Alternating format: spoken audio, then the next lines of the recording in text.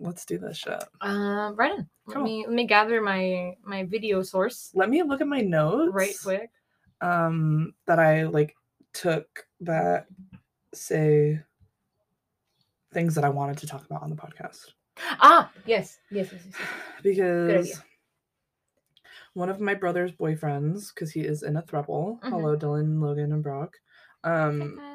Dylan started listening to our podcast. Okay. Yes. And he sent us a little link to the origins of nicknames, which I thought was really interesting because we had talked about that on God knows what episode. Can't even remember last night. I don't remember what episode we talked about this. I know we did mention, but we talked about where does that even come from? Dick, Richard, Bill, William. What else? I think it might have been during the Whaley House episode. I know, that's too recent. No? We just did the Whaley House. And he started listening 2 weeks ago. Oh, okay. Oh shit. So yeah. It was way. It must have been something.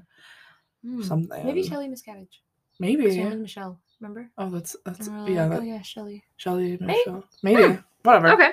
Cool. Anyways, what is the origin of nicknames? Give me some insight.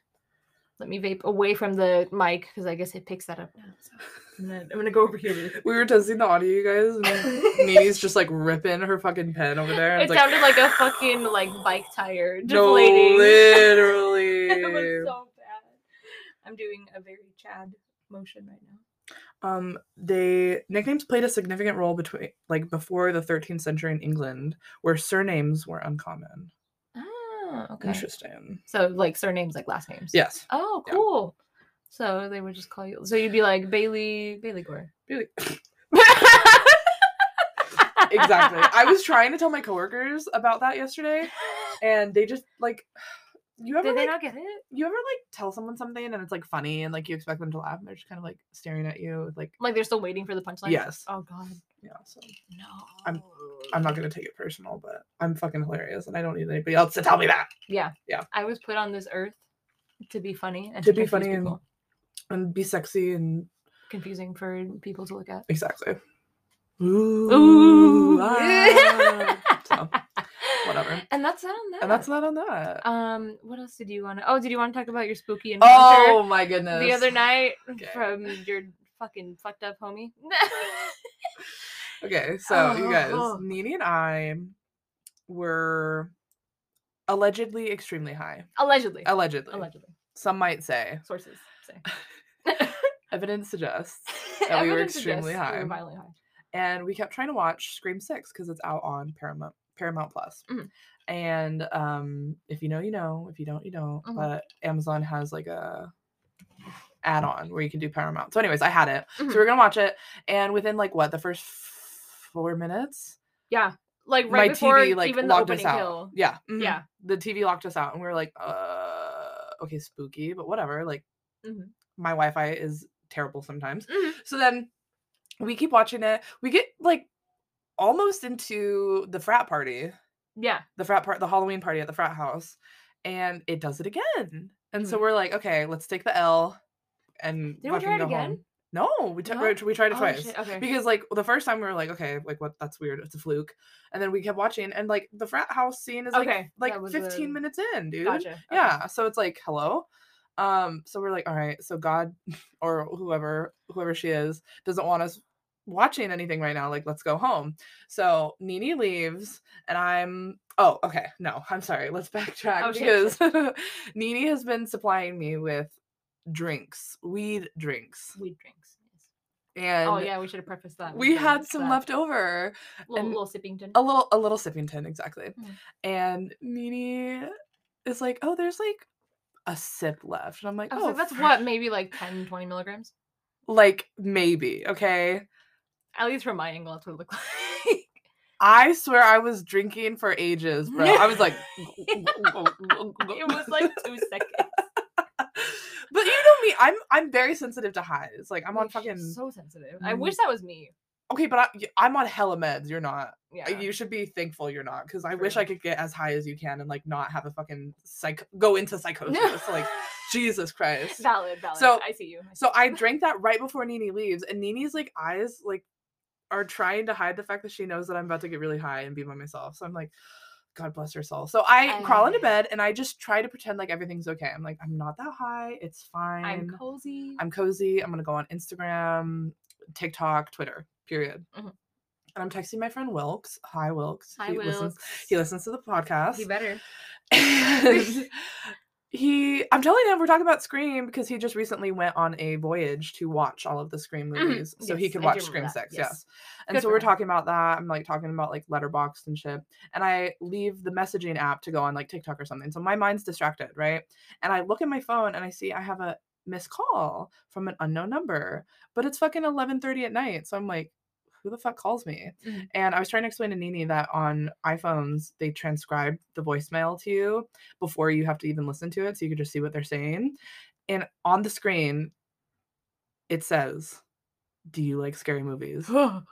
Fuck no. That still gave me chills. No, literally. Like, you already told me this, but I'm still like shaking. Me laying in bed high as fuck. Like, did you sit like bolt upright? No, like when I tell you the second I read that message, like I said, fuck no, like out loud. And I just grabbed a knife because I have a knife on my windowsill and I bolted it into my parents' house because I live in okay, well, I'm not going to give you the whole shindig, but yeah. And then Wilkes texts me like 5 minutes later and he's like, bitch, that was me. I was like, oh my God, I got doxxed. Someone's trying to murder me. Someone's listening to the podcast and like wants to kill us because they think that we want to experience what we talk about. Like it's the weird neighbor with the weird laugh that we heard the other day. That was my first thought. Yeah. I was like, oh Jesus, they're coming back for revenge because we laughed at their laugh. Exactly. Because the night before, the cops were outside of our house at like 3 a.m.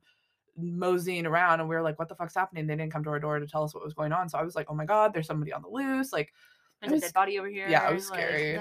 That's so weird. So, did I ever tell you about the time I saw cops going up to the bench? I was just like trying to go smoke after work. If you know, you know. There will be no further elaboration. Yeah. But yeah, I was driving to the bench and like halfway up the thing, like there's a semi or a pickup truck just like stopped completely, and then there's like probably like 2 fire trucks, like 3 or 4 cop cars, and then like 2 or 3 unmarked cop cars. Oh, right? And as I'm stopped behind this pickup truck, another unmarked car like zooms past me, like shakes my fucking car. Like it was going that fast. And I like, you know, I try to look kind of around the truck that's in front of me, and you see like cops walking from the like roadway, like into, there's no like shoulder or anything right there, you know, it's just dirt and like, you know, weeds and shit. And they're like, it looks like they're combing through like those like the leaves and stuff. And I was like, right. But you know what's even more bizarre? What? I tried to look up online, like, you know, on like a couple of like local, like little Facebook news sources and stuff to see what was going on. And I couldn't find anything. No. And I'm like, that's bizarre. No, that's sussy baka. Yeah. And you know, there was like a pregnant woman that went missing in this area, like right before Valentine's Day, I think. Yeah, she wasn't from this area and she was traveling through with her parents and they stopped at like a fast food restaurant like off the highway and she got out of the car and like they haven't seen her since. What? I don't think. Yeah. What the fuck? She was like 7 months pregnant. Yeah. She's seen like on camera walking away from the fast food restaurant at like 11 something at night, and then like as far as I know they haven't found her. Oh my God. And that was my first thought. I was like, it's got to be that, but no, I literally found nothing about that. What the fuck? Wow. And then like eventually I just like, you know, I sat there for a few minutes and like I tried to get some pictures, but then I was scared that they would probably be watching me. Yeah. So then I just turned around and I left. But yeah, it was bizarre, dude. It was bizarre. Wow. It was one of the first days that it started to get warm, like the last like couple months. Oh, so just like just maybe like 3 or 4 weeks. 2 or 3 weeks. Yeah, like it's pretty recent. But yeah, that was spooky. Wow. Very, very spooky. So what we're saying in conclusion is don't fuck with us. Don't fuck with us. We have both, a knife. Yes, both of us. We combined have a knife. We are a knife. We actually have you ever seen Soul Eater? I would say it's like one of the that you need the 2 pieces of the scissors to like go together. Yeah. Well, kind of like that, but like one person is like the oh my God, I'm not can't remember the fucking. I have a Soul Eater tattoo and I can't remember it right now. I hate being on the spot. But like one person is like the weapon and the Meister. There one okay, you know what? I don't care. All right. I was like starting to follow and I was like, I'm gonna Google it. Hold on. Soul Eater. Let's see. The premise. The Death Weapon Meister Academy. So like 3 teams, each consisting of a weapon meister and a weapon, and that can transform into a humanoid. Gotcha. So like when they're like in danger or like fighting a certain monster, they're like, transform now, and like the person transforms into the weapon and they fight together. Cool. Yeah, so okay, cool. that's what we are. Oh, there we go. Yeah. Okay, yeah. You're the Meister, yes. and I am the. I'm Death the Kid because he's super obsessed with Death. Symmetry. Yeah, that literally is you. Oh my gosh. Asymmetric. Is it asymmetry or symmetry? Symmetry is the one that it is. I know, but I can't remember which one he's obsessed with. Asymmetry. Obsessed with symmetry. Symmetry. Okay, yes. Cool. And that makes sense with all your tattoos, right? You always try to go for. And he has like hair. He has like black hair with like a white stripe. It's so cute. I love him. Crash. I love him so much. I need to get on the anime train. You really do. Honestly. Yeah. All right. Well, let's get into these stories, bitch. Woo! Throuple. It's not a couple. It's a throuple. 3 times the thrusting. Oh, I want to think about that. Oh, man. All right. Awkward. Get into your fucking story before I throw it. Sorry. Okay. Let me have a little sip of my beverage. Please. We're drinking soju tonight, girlies. What, is this the strawberry one? Yeah, strawberry soju. Strawberry soju. In these really cute, like, geometric cups. Yes. That are, like, kind of iridescent. Yes. Anyway. What are we calling this drink first? Oh, God. The throuple? The throuple. Yeah. Okay. Yeah. Okay. I like it. Okay. Cool. We should totally have a bar. We should make a bar. Like, on a grassy bar. I was gonna say it. You beat me to the punch. On a grassy bar. On a grassy bar. Yeah, and that's gonna be our offshoot, our pop-up. Anyways, I digress. Okay. Welcome back, guys, to Spooky Time with moi, Nini Tortellini. I'm taking you on a little bit of a wild ride today. I can't wait. No pun intended. Really? To the lovely scenic country of the United Kingdom. Okay. Specifically, a National Express charter bus traveling from London to Liverpool in the year of our Lord, LORDE. Gotcha. 2008.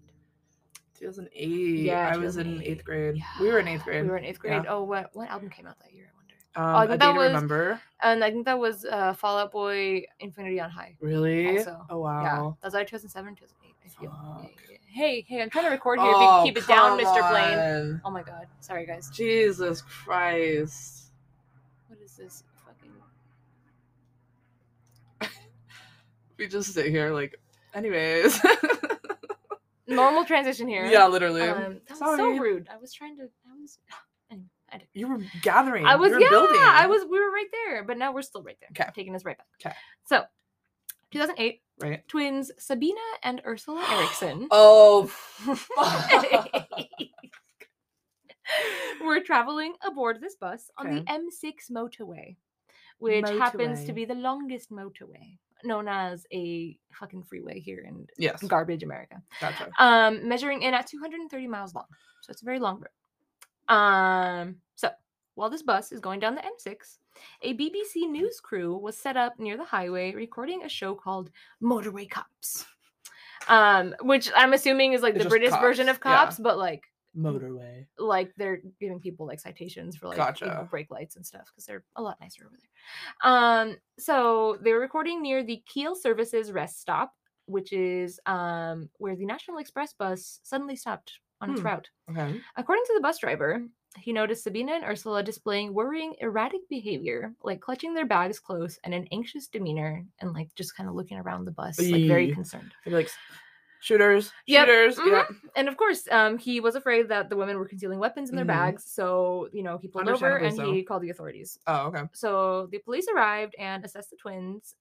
They actually deemed them to be harmless. They were able to look in their bags. They're what, white women? Yeah. Mm-hmm. I mean, they're Swedish, I think. Oh. Even worse. Even worse. So they deemed them to be harmless, and they let them go, and then the police left the scene. Okay. Cool. Shortly after the police departed, though, the twins ran into the center median of the highway and attempted to cross the speeding traffic. I'm sure you can see where this is going. Yes. Yeah. Unsurprisingly, one of the twins, Sabina, was struck by a cart. Help quickly arrived from highway agency's officers. They're basically like the people in charge of maintaining like highway safety standards, like making sure the roads are like maintained and like people on the roads are following them. Kind of, yeah. So they called for police assistance again. Remember, the television crew is still capturing all of this. Jesus Christ! The motorway cops people are still recording all of this. So the police arrive on the scene again, and they move Sabina from the highway to the shoulder of the road so they can assess her injuries. Okay. When suddenly, her sister, Ursula, evades the police officers surrounding her and her sister and runs into traffic, slamming into the side of a heavy-duty Mercedes-Benz semi-truck that was traveling at around 56 miles per hour. And she was obliterated, right? No. Then, her sister, Sabina, who had already been hit by a car, gets up and runs into traffic again. Oh my fucking god. What are they on? Fucking PCP? Like, how did she get it the first time, bro? I don't know. How are they both not dead? Insane. She got hit by a semi-truck, bro. She got hit by a semi-truck. The most incredible part is they both fucking lived. Ursula's legs were crushed in the crash, but because she hit literally like the side of the fucking bus, she wasn't hit like by it directly. Gotcha. Like she ran into the side of it and then like kind of spun on it, and then like her legs ended up pinned under it. So her legs were crushed. Oh my god! In the crash, but Sabina didn't have any serious injuries. She was just unconscious for like 20 minutes. Oh my god! How do you not have serious injuries getting hit by somebody on the freeway? Twice, dude. She got hit by 2 cars, mind you. Ursula just got hit by the one. Chair right now. It's like it gave a little accent. Yeah. That was stop. Nice. So when paramedics arrived on the scene, they were greeted with the twins spitting and scratching at them, while Ursula screamed, "I recognize you. I know you're not real." Oh. And Sabina regained consciousness to shout, "They're going to steal your organs." They're definitely on something. Yeah. Unbelievably, again, Sabina was able to get up off the floor. Shut the fuck up. And started screaming for help and police. What? While she was surrounded by help and police. Gotcha. Punched an officer in the face and once again ran into fucking traffic. She just wants to die at this point, right? Yeah. Okay. In case you're wondering, there's still cars like stopped on the highway. Oh, okay. Like watching this shit unfold in front of their faces. So they see this woman running through traffic, like escaping from these like paramedics and cops that are trying to chase her down. So some good Samaritans or big dummies, depending on, how you view it, decided to help the paramedics and try to like corner her to like, subdue her. Us cornering Bilbo. Literally you and your mom right now cornering Bilbo on Oh my god. Except she didn't roll over and be like, okay, you got me. So eventually they were able to restrain her, and then she was carried to an ambulance that was waiting, and she was sedated and handcuffed. Nice. They should have sedated her when she the fucking first time, right? I mean, she already ran into traffic once. Shouldn't you just like, put her to sleep for a minute so she's not causing more harm? Yeah. But I digress. The highway, the M6, was closed for about 4 hours in order for an air ambulance to transport Ursula to the hospital because of her leg injuries. Okay. And Sabina was taken to the hospital by non-air ambulance, by road ambulance, if you will.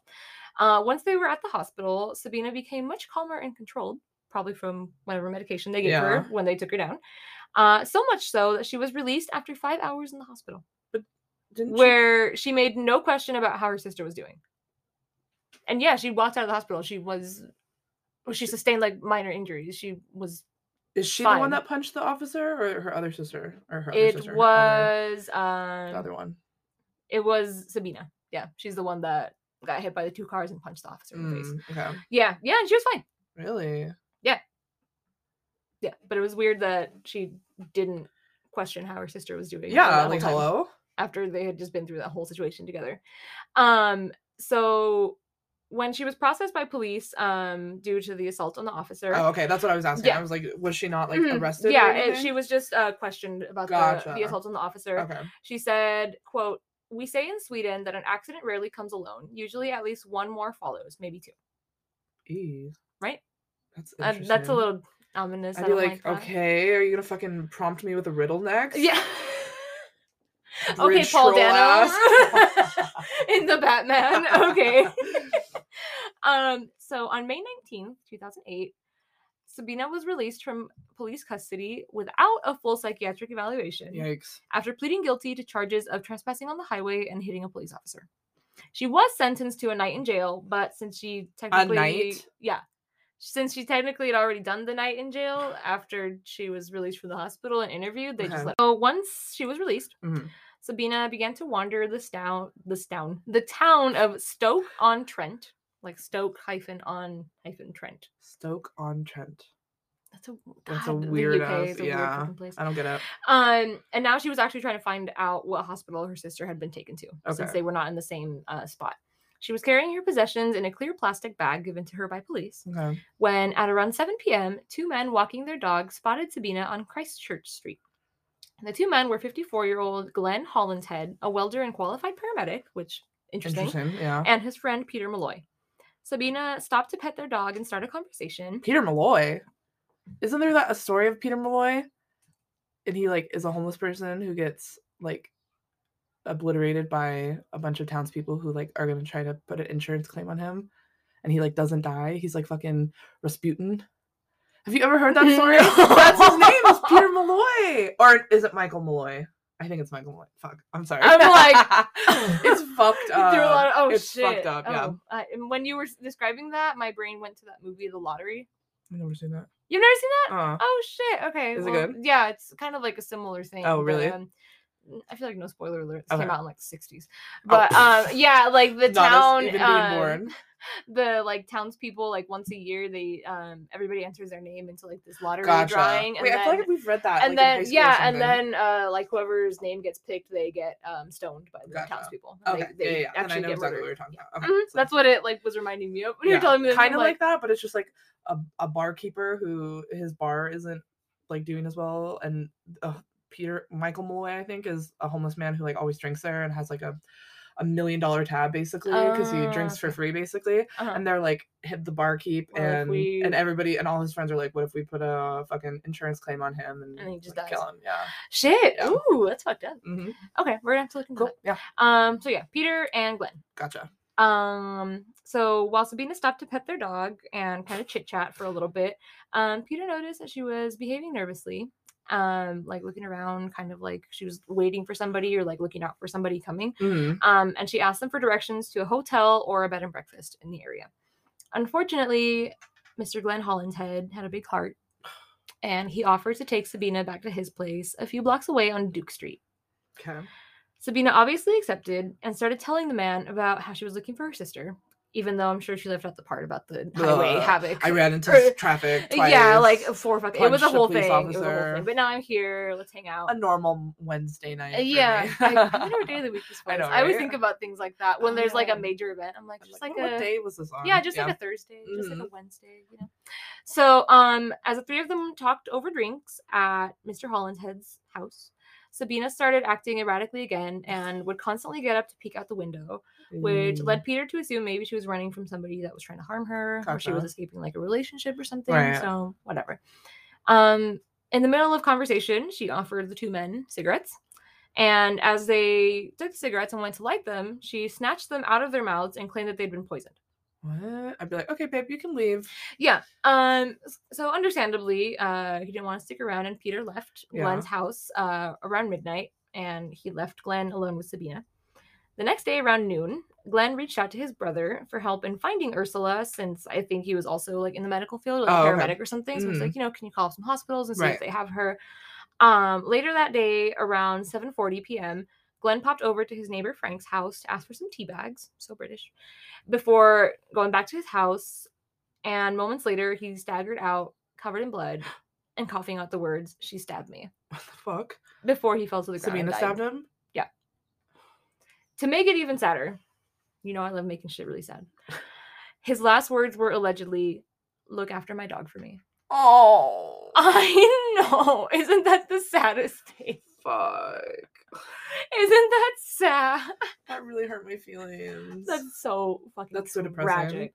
So Frank, the neighbor, quickly called 999, which is the British version of 911. Okay. But Sabina had already fled Glenn's house, armed with a hammer. CCTV footage in the area saw her running down the street, hitting herself in the head with the hammer periodically, and just like running. A passing motorist named Joshua Gradage saw Sabina with the weapon and decided he would try to subdue her and take the hammer. But as they wrestled, Sabina hit Josh in the back of the head with a fucking roof tile. What? A roof tile that she had in her pocket the whole time. So this bitch crazy. These people are literally insane. I'm like, what are you guys on? Like, this is like some Lucy, like what did the like PCP type... have worn off by then? Yeah. Exactly. This is like a whole almost 24 hours since this happened. The first thing happened on the freeway. Oh, so she just has schizophrenia or something. Okay. So Josh wasn't able to subdue her, but by this point, the paramedics were already looking for her, and they were chasing her as well. So Sabina took off when she saw the paramedics coming, and fucking RoboCop over here. She jumped from a 40-foot high bridge onto another highway. But this time, she broke both of her ankles and fractured her skull. So the paramedics were able to sedate her and take her to the hospital again. Fucking crazy bitch. Right?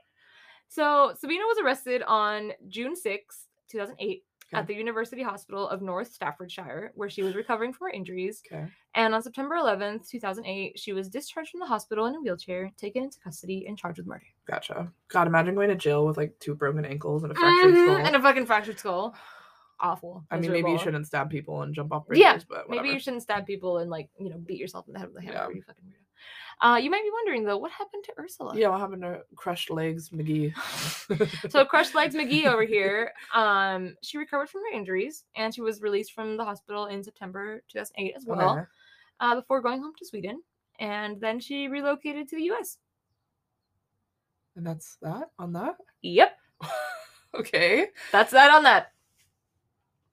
We don't know anything. Are you serious? Anything else? Yeah. Like she's out there somewhere. So what about Sabina? Sabina pled guilty to manslaughter with diminished responsibility, which I'm assuming like some sort of mental illness defense or something. In September of 2009, this is a year after the accident. At no point during the trial did she explain why she did what she did, only replying with no comment when questioned by police. What the fuck? Both the prosecution and defense claimed that Sabina was insane at the time of the killing, but was now sane at the time of trial, a year after the murder. Did they like medicate her? I mean, did they do any kind of psychiatric evaluation? Not like I like no, I don't. Wow. I don't think so. Yeah, so it was just like completely ignored, like as like a mental health crisis. It was during this trial that Sabina's defense counsel claimed that she was a secondary sufferer of Folie à deux. Folie à deux. Or shared psychosis / shared delusional disorder. Interesting. Influenced by the presence or perceived presence of her twin sister Ursula, who was the quote-unquote primary sufferer. Okay. Before I dive into the history of Folie à deux, let's wrap things up with Superwoman over here. Yeah. So the court heard evidence that Sabina suffered from a psychiatric disorder that resulted in her hearing voices, but she couldn't interpret what the voices said. Which, like, okay, that wouldn't explain why she had done what she did, but unless it was like, oh, you know, like, because of just like the constant like garble in her brain, like she was overwhelmed and like, you know, needed some sort of release or something. That's the only thing I could see that makes sense. Another theory said that she actually suffered from acute polymorphic delusional disorder, which is a mental illness in which a person suffers from delusions but has no accompanying hallucinations and thought or mood disorders. I guess that explains the acute part. Yeah. Okay. Justice Saunders, who was in charge of the case, concluded, quote, Sabina was suffering from delusions which she believed to be true, and they dictated her behavior. It is not one of those cases where the defendant could have done something to avoid the onset. I understand that this sentence will seem entirely inadequate to the relatives of the deceased. However, I have sentenced on the basis that the reason for the killing was the mental illness, and therefore the culpability of the defendant is low, and therefore the sentence I have passed is designed to protect the public. Unquote. Wow. Yeah. Ultimately, she was sentenced to 5 years in prison, and she was sent to the Bronzefield Women's Prison, where she was... 5 years for killing a man? Yep. Where she was first eligible for release in 2011, since she had already spent 439 days in custody up until the sentencing. Oh, so they don't give a fuck about him. Yeah. Nice. Yeah, for real. So, it is now time for just a brief intro into Folie à deux, the history of Folie à deux. Let's get into it. So, Folie à deux, French for folly of two, or madness shared by two. Madness shared by two. Is also known as shared psychosis or shared delusional disorder, sometimes abbreviated as SDD.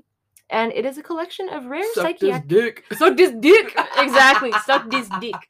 Also. Oh, sorry. That's the name of the episode. SDD. SDD. So it's a collection of rare psychiatric syndromes in which symptoms of a delusional belief and sometimes hallucinations are transmitted from one person to the other. Right. This syndrome can also occur in groups of more than 2 people. Wow. I think it can go up to like 4 or 5 people and even an entire family. Oh, shit. I just forget what the designations are because it's French. Okay. And it was first conceptualized in the 19th century by French psychiatrist Charles Lassague. Lassague. It looks like Sagoo, like Sagoo. Lassague. Yeah. And Jules Folret. Okay. Folie is most commonly diagnosed or seen in people who live in close proximity to each other, may be socially or physically isolated, and have little interaction with people outside of them too. So not us. Yeah. Like, well, we've done some shit at the mall. There are 2 subcategories that explain how folie à deux affects more than one person. Right. And the designations are folie imposée and folie simultanée. So folie imposée occurs when the primary/inducer person initially forms a delusional belief during a psychotic episode and imposes it on the secondary or induced person with the assumption that the secondary person may not have become deluded if they'd been left alone. Okay. If people in this situation are admitted to the hospital for care, the delusions in the secondary person usually resolve without needing medication. Interesting. Because you're basically just being influenced by the other person. Right. You didn't actually come up with these This reminds me of, have you heard of the Bever brothers? They're like 2 brothers who murdered their entire family. Oh, no. And I feel like that's like, because one of them was older, and they were both like, oh, we want to get, like, become famous, like, serial killers, basically. And they literally murdered, like, their little sisters, their parents, like, everybody. Oh. And I think the family dog. Yeah. I don't know about this one. I know. It's fucked up. Oh my god, it's remind me to dive into that one at some point. But that reminds me of Folie. So then we have folie simultanée, which is either a situation where 2 people are considered to have independently experienced psychosis, influence the content of each other's delusions so that they become identical or strikingly similar, or a situation in which 2 people, quote unquote, morbidly predisposed to delusional psychosis mutually trigger symptoms in each other. Okay, that makes sense. Yeah. And then within those delusions, there's 4 different types. And delusion here is defined as a fixed belief that doesn't change even when a person is presented with conflicting evidence. Interesting. And this is a little bit of an easier breakdown. Okay. So, the first one is bizarre delusions. Okay. Clearly implausible delusions that aren't understood by peers within the same culture, even those with psychological disorders. Okay. So an example that Wikipedia gave me for this actually would be like believing that while you slept, somehow every single one of your organs was removed from your body, even though there are no signs or there is literally nothing to point to that, but that's what you've decided to cling to. Right. Then we have non-bizarre delusions, and these are common among those with personality disorders and are understood by people within the same culture. Okay. An example of this one would be like unsubstantiated claims of being followed by the FBI in unmarked cars. This would be, since it would be unlikely to experience this predicament, it is possible. Right. And other people around you understand that that's something that could happen. It's more plausible. Yeah. Gotcha. So that one's kind of rooted in reality a little bit. Gotcha. And then we have mood congruent delusions, which correspond with a person's emotions in a specific time frame, usually during an episode of mania or depression. Okay. And an example of this one is like you're absolutely certain that you're going to win $1 million at the casino on Thursday night at 8 o'clock, specifically. Despite having like no way to see the future or influence an event happening, but you are like 100% decided that's going to happen because you're like in a high mood. Gotcha. Basically. And then lastly, there's mood neutral delusions, and these are unaffected by mood, can be bizarre or non-bizarre, so like be rooted in reality and not be. And this delusion is, quote, a false belief that isn't directly related to a person's emotional state. This one's kind of interesting. Okay. The example they gave for this one was, you're convinced that somebody has switched bodies with your neighbor, a belief which persists regardless of your emotional status. Okay. So like you don't have any like, you know, you weren't influenced by like either a manic or depressive episode in believing that. You're just like, oh yeah, that's... I feel like that's still, though, in reality sake, like probably some kind of disorder to believe that. Yeah, well, that's what the delusion is. Like, you know, you have you're given the answer and you're given reasoning why that's not true. But you're still like it doesn't change. 100% on it. Yeah. like conspiracy theories. Yes. Truly. So there's that. Okay. And apart from the Erickson twins, there is another famous case. Yes. Folie Deux, in the Silent Twins. Yes. June and Jennifer Gibbons. And just a little refresher. Okay. For those of y'all that don't know, June and Jennifer Gibbons were known as the Silent Twins because they only communicated with each other using a private language, which is known as cryptophagia. And it's apparently mostly seen in twins. Really? Yeah. Like that, like twins will develop their own like secret language so that nobody else can like infiltrate like their circle of like trust that they have, basically. And over time, the twins like experienced a lot of isolation. I think they were the only like Black children on their street or like in their school. They were in the UK, and it was just like, you know, different times. And as teenagers, after a number of petty crimes like vandalism, arson, theft, they you know, petty casual, crimes, yeah. petty teenage crimes. They were admitted to the Broadmoor Hospital in Berkshire, England, which is like a high security psych ward. Oh, okay. And they stayed there for 11 years.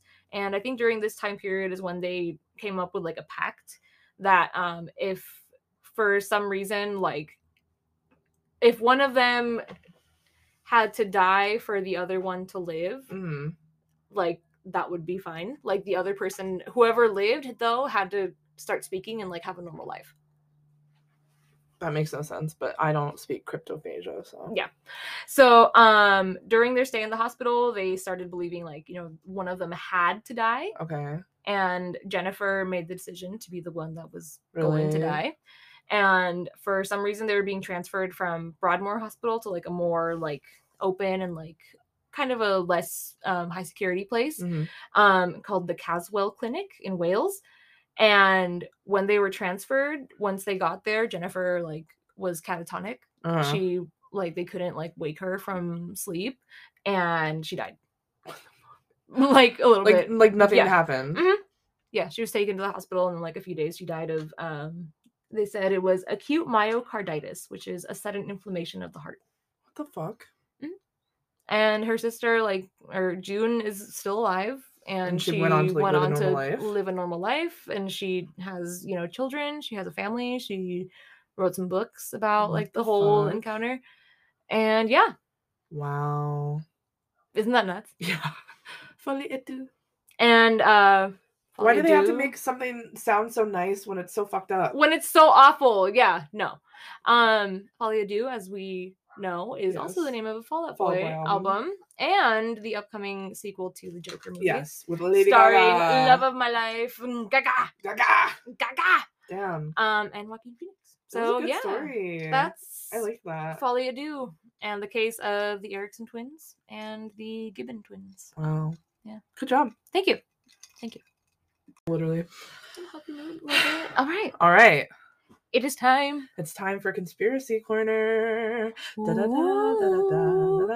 our little oh, there he is. There he is. Our alien abductee when cow. Carrie decided to clean my room. Yeah. Carrie. He belongs on the pod desk. So I'm kind of excited for today's story. Woo. I'm very excited. Today we are talking about the Titanic. Oh yeah. So, oh my gosh, I feel like the Titanic is such a infamous incident, but I feel like a lot of people don't really know about the Titanic. Like, they know like the day that it ended. They know the movie, but that's it. They know the happenings, but they don't really know like all the bullshit behind it. So, okay. Oh my god. Oh, this is a good one, dude. I'm excited. Shit. So, I never would have guessed. We're starting off in the early 1900s, obviously, where transatlantic passenger trade was highly profitable and competitive, with ship lines vying to transport wealthy travelers and immigrants. Okay. So, two of the chief lines were White Star and Cunard. And Cunard, if you don't remember, is actually the Queen Mary. Queen Mary, yeah. yes. Okay. The Queen Mary line, yes. Gotcha. Okay. So by the summer of 1907, Cunard seemed poised to create its share of the market with the debut of two new ships, the Lusitania and the Mauretania. which were scheduled to enter service later that year, right? Okay, yeah. The 2 passenger liners were garnering much attention for their expected speed, and they would actually both later set speed records crossing the Atlantic Ocean. Yeah. Oh, shit. So, impressive. Looking to answer his rival, White Star chairman J. Bruce Ismay reportedly met with William Perry, who controlled the Belfast the Belfast shipbuilding firm, which is Harland and Wolff, which constructed most of White Star's vessels. Gotcha. Okay. And the two men devised a plan to build a class of large liners that would be known for their comfort rather than their speed. So they're like, okay, you guys want to have the fast boats? Fuck you. Like, we're going to have the nice, comfy boat. We're going to have the cushy boat. Yeah. Right on. So it was eventually decided that 3 vessels would be constructed. Okay. The Olympic, the Titanic, and the Britannic. Mm-hmm. Yes. Gotcha. Oh, I didn't know there was 3. I thought it was just the Britannic and the Titanic. Mm-hmm. Oh, shit. Yeah. Okay. On March 31st, 1909, some 3 months after work began on the Olympic, the keel was laid for the Titanic. And the 2 ships were actually built side by side in a specialty constructed gantry that could accommodate their unprecedented size. Because, I mean, can you imagine building 2 of those fucking gigantic boats right next to each other? Like, in a covered space? I can't. I don't get it. I literally don't. That's really large. The sister ships were largely designed by Thomas Andrews of Harland and Wolff, the shipbuilding firm. Mm-hmm. And in addition to ornate decorations, the Titanic featured an immense first-class dining saloon, 4 elevators, and a swimming pool. Yo, 4 elevators? Its second-class accommodations were comparable to first-class features on other ships. And its third-class offerings, although modest, were still noted for their relative comfort. So, okay. Getting into their safety elements. The Titanic... They had none. No, literally. No, because it says that the Titanic had 16 compartments that included doors, which could be closed from the bridge so that water could be contained in the event the hull was breached, right? I do remember Although they were presumed to be watertight, the bulkheads were not capped at the top. Yes. So the ship's builders claimed that 4 of the compartments could be flooded without endangering the liner's buoyancy. Yeah. The system led many to claim that the Titanic was unsinkable. Which, if you don't know what happened to the Titanic, bitch, it was not unsinkable. Spoiler. It fucking sank. So, Titanic was launched on May 31st, 1911. It then began the fitting out phase as machinery was loaded into the ship and interior work began, right? Mm-hmm. So after the Olympics maiden voyage in June 1911, slight changes were made to the Titanic's design. So it was probably like, what we don't like on this, we're going to change on this boat. Yeah. In early April 1912, so just 1 year later, the Titanic underwent its own sea trials, after which the ship was declared seaworthy. Seaworthy. Seaworthy. I feel like we should bring that word back. Just seaworthy. Like in general. Oh, that's so seaworthy. That's seaworthy, dude. Like that's tea-worthy. That's tea-worthy. Oh, yes. Slay, I love that. Slay. Gorgeous. Gorgeous. Now, as it prepared to embark on its maiden voyage, the Titanic was one of the largest and most opulent ships in the world. I love that word, opulent. Opulent. Yeah. It had a gross registered tonnage, which is the carrying capacity, of 46,328 tons. Jesus! And when fully laden, the ship weighed more than 52,000 tons. And isn't 1 ton 2,000 pounds? Yeah. So it's 104,000 pounds? Yeah. And that's floating in the ocean? That make sense to me. That make sense to me. Horrifying. I don't want any part of that. I don't want any part of that. It was approximately 882.5 feet long. Damn! And 92.5 feet wide at its widest point. I know. Oh my god. It was fucking massive. That's scary. Right? Like, I forget there's a word for that. Like, when you're afraid of really large things. Oh, yeah. Well, I know there's, Submechanophobia. Yeah. About like things like machinery underwater. Underwater, yes. That one I'm afraid of. Abandoned like water parks and like oh my god. No. Anyways. Continuing on. So while the Titanic was under construction, its virtually identical twin, the RMS Olympic, was launched on its maiden voyage, as we said, in June 1911. However, during this trip, the Olympic was involved in an accident, resulting in damage to the stern, right? Oh, shit. Okay. Later that same year, September 20th, in the Brambles Channel of Southampton, Olympic collided with HMS Hawke. Oh, shit. Both ships sustained considerable damage, and court proceedings determined White Star at fault. Oh, no. Yeah. And the insurer, Lloyd's of London, which Lloyd's. They denied the significant claim, right? So due to damage above and below the waterline, 1/3 of the starboard side was replaced with new steel and a propeller. Oh, shit. And to kind of recoup the costs, the parts were removed from the yet-to-be-launched Titanic. Oh. Right. Because the Olympic needed to get back in the water and earning. Yeah. So the Olympic went back to work with a permanent list to port. However, this fucking cursed bitch, in February 1912, the Olympic suffered her third major incident when she ran atop a sunken ship. What the fuck? Through the propeller blade. Yeah. I'm like, how do you ran over a sunken ship? Oh my god. Like, be so fucking for real. But then again, this is like the early 1900s. I'm sure that happened like a lot. Yeah, there was no like underwater like sonar and shit. You were just kind of going. Mm-hmm. If you ran into something, you ran into something underneath the water. You know what I mean? Yep. So White Star's flagship returned to Belfast just weeks before the launch of Titanic. Okay. So here's where the conspiracy theory begins. Oh, because the ships were virtually identical. To stem the financial bleeding, it's been suggested that the Olympic was repaired and then underwent minor labeling adjustments to reintroduce her as the unsinkable Titanic on April 10th, 1912. Oh, shit. Right? Okay. Because they basically thought that she was too damaged to be profitable. It suggests that the Olympic would be sunk, insurance money paid for full replacement, and then White Star could get back to business with the remaining 2 superliners. Holy shit. Okay. Yeah. Okay. The fresh start would see the RMS Titanic take on the identity of the fallen Olympic. Wow. And they're probably like bada bing, bada boom, right? Yeah, like 2 birds, 1 stone. Exactly. Double the profits for us, less work. Here's where it gets messy, because there are several different story variations to what happened the night of the Titanic. Okay. Right on. And I think that this conspiracy theory has reemerged for a new generation via TikTok, where the tale of how the world's 2 largest objects ever constructed by humans, which I don't know if that's true. That's what it says in this London Daily News article, but I'm like, I feel like, hello, like mass skyscrapers and shit. Yeah, the pyramids, Great Wall of China. They were switched up before one was mysteriously lost in the 2-mile deep water, which 2 mile deep. That's so scary. I hate that. Right. So Ray Santilli was behind the 2011 documentary Titanic: The Shocking Truth.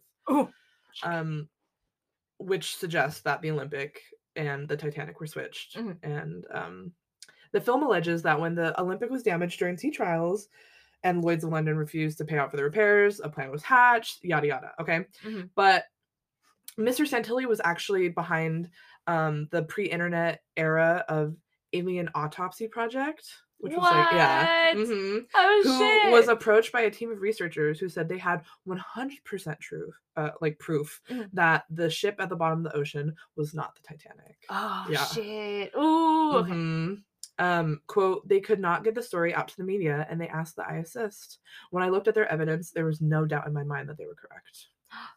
And he goes on to say that basically 100 years ago, there was no social media, there was no internet, or even television news, and the ordinary person never doubted what they were told by the press or the government. You didn't really have a reason to. This was before World War II even started, right? So it's like all fine and dandy.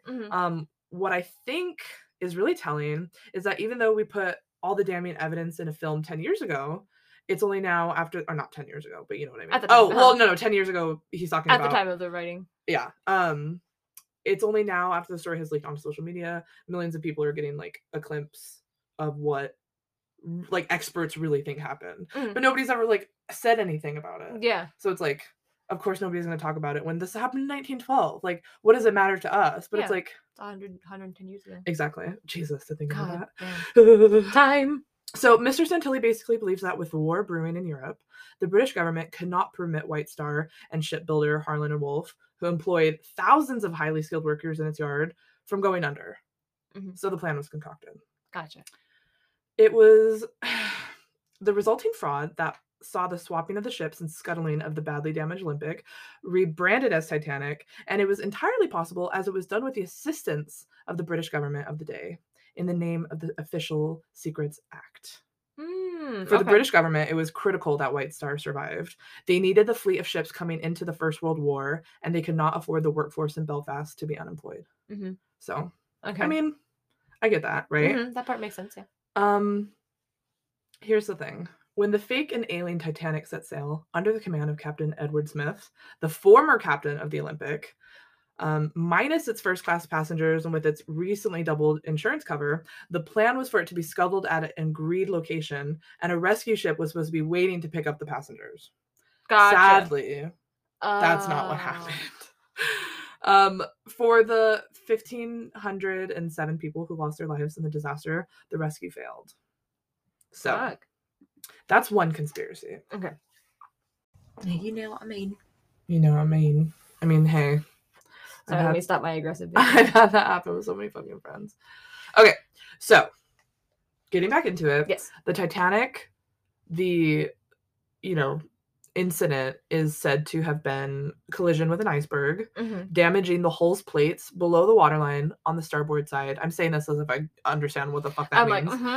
Causing the front compartments to flood. The ship then sank 2 hours and 40 minutes later. Damn. With approximately...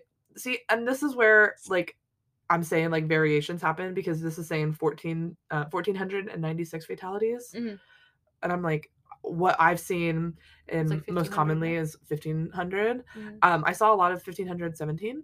Yeah, so. Okay, interesting. 1,517 people, whatever. So, a lot of people say that it was deliberately sunk. On purpose to eliminate opposition to the creation of the Federal Reserve Bank. Because, like the United States Federal Reserve Bank? Yes. Oh. Some of the wealthiest men in the world were aboard the Titanic for her maiden voyage, several of whom, including John Jacob Astor, Benjamin Guggenheim, and Isidor Straus, were allegedly opposed to the creation of the U.S. Central Bank.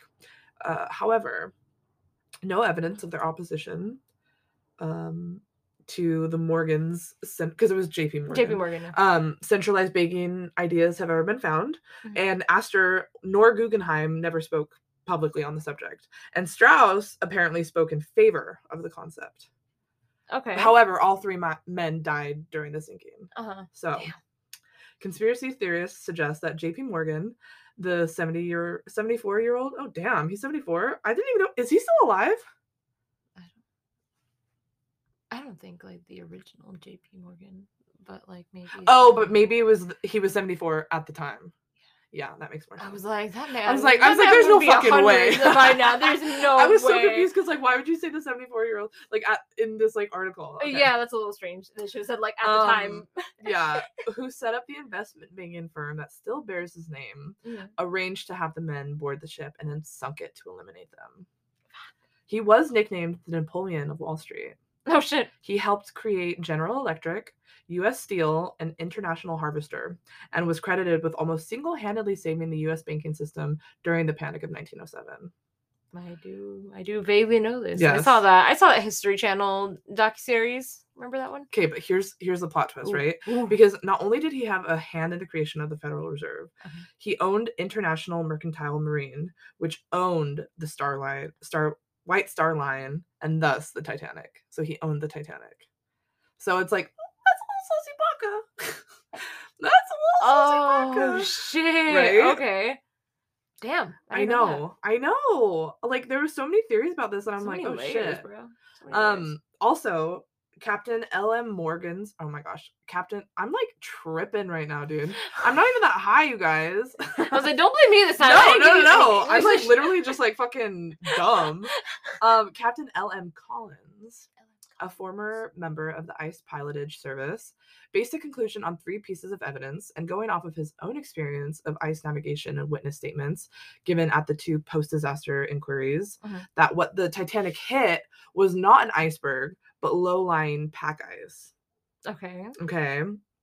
Which is like, okay. Is that really that much of a I know. difference? Like, but there's a whole fucking like thing about it? Yeah. Oh shit. Oh, okay. But basically, they say it's an optical phenomenon that is well known to ice navigators, where the flat sea and extreme cold distort the appearance of objects near the waterline, so it makes making them appear to be the height of the ship's lights. Elongated. Yeah. Gotcha. Okay. Which is scary to think about. Yeah, because I mean, it's not like, I'm going off of the Hollywood movie version of this, but I'm like, they weren't like actively going through any fucking ice. So why would there just be like this? Well, apparently, in another article, it says that they like that the people in the what's it called, the like watchtower, the crow's nest, I think, is they were out of binoculars. They didn't have binoculars, so they couldn't see into the night. And apparently they did see some ice, and they kept trying to say something and like calling out to other ships, and the other ship that was like in closest contact had shut off their like what the fuck? Radios for the night. They were like, don't bother us, we're done, don't call my phone. I'm going to bed. I eat the wow. Oh my god. Okay. However, the pack ice, this is, I think, like the main point, is that the Titanic made a turn by rotating 1/3 of the way from the bow, which caused her rudder to hard over and crushed her starboard side into an iceberg. Okay. This, had it been an iceberg, would have caused the ship to flood, capsize, and sink within minutes, damaging the starboard side of the hull and potentially the entire superstructure.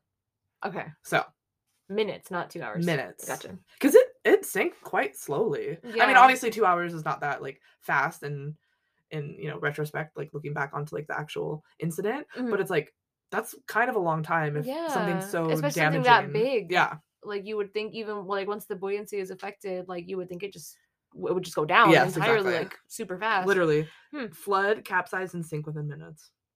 Interesting. Yeah. Okay. So yeah, that's bizarre. There's so many other things, but like some of them are just kind of like boring. Fire in the coal bunker, and also expansion joints hypothesis, which is more like about the causes and mechanics of the ship. Oh, okay. Breakup. Oh, because remember it like cracked. Yeah, it snapped in half. Yeah. Pretty much. Okay. Yeah. Oh, interesting.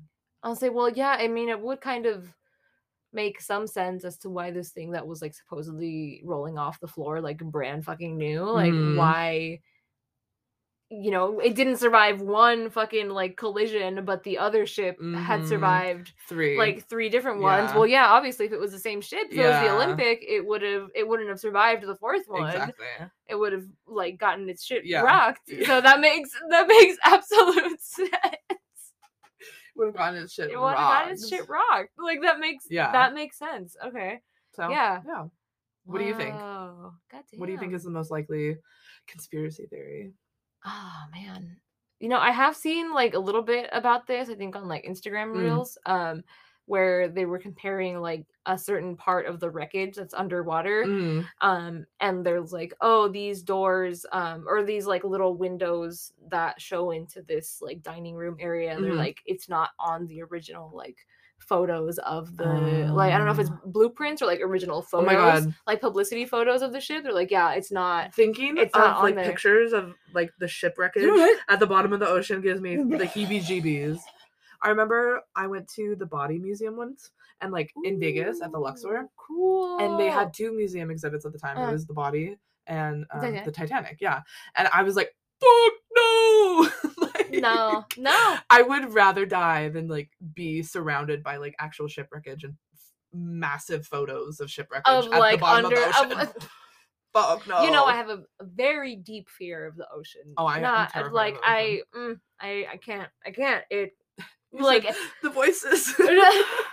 I'm like a little clammy right now, like just like because thinking about like that one part in the beginning of the Titanic movie when they go down in those little like fucking pod things, I'm like my asshole recedes into my body. I'm like when I see shit like that, I'm like, how do people fucking do this? No, I don't get it. I genuinely don't get it. There's nothing down there you need to go looking for.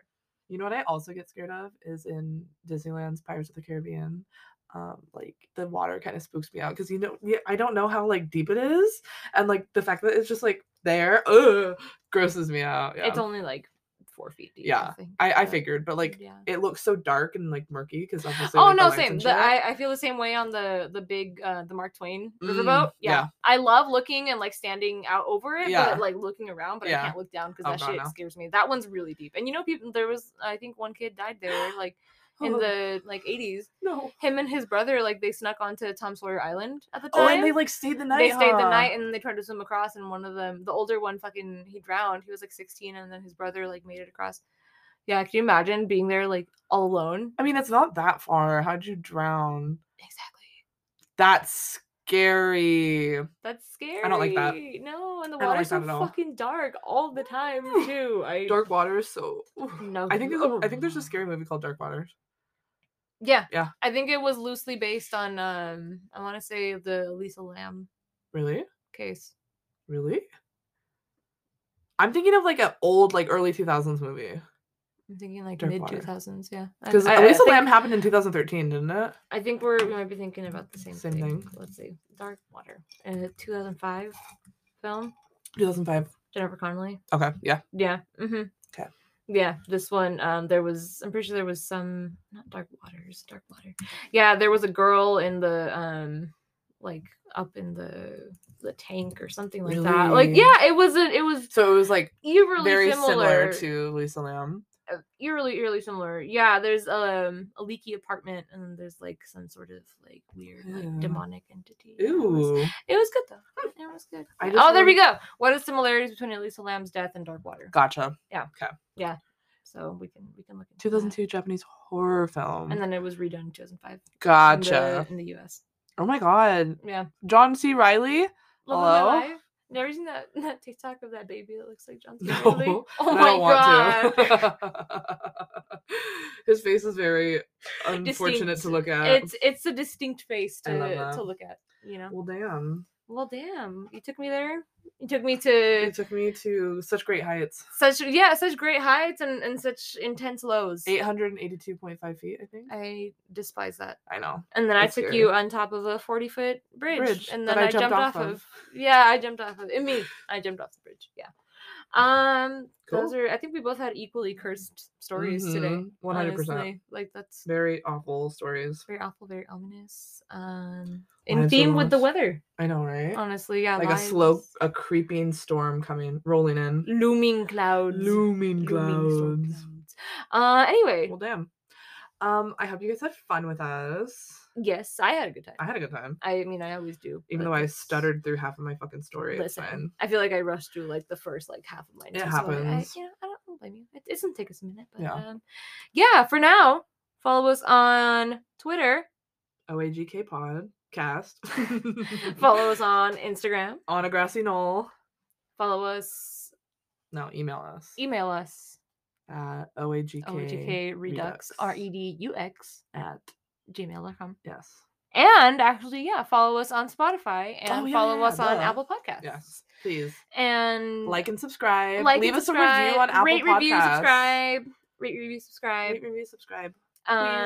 Shout out to Prissy for posting us on her Instagram. Yeah, what a sweet baby angel. I love you, Prissy. Everybody should be more like Prissy. Yes. Just so y'all know. Just so y'all know, you need to step it up to her level. So, yeah, that's all we got for today. We shall see you next week, though. We'll see you on our grassy knoll. On the grassiest of knolls. Yes. On another fine. What day is today? Wednesday. Yes. Such as perfect. this. All right. Okay. Cool. Love you. Love you, Mina. Bye. Bye.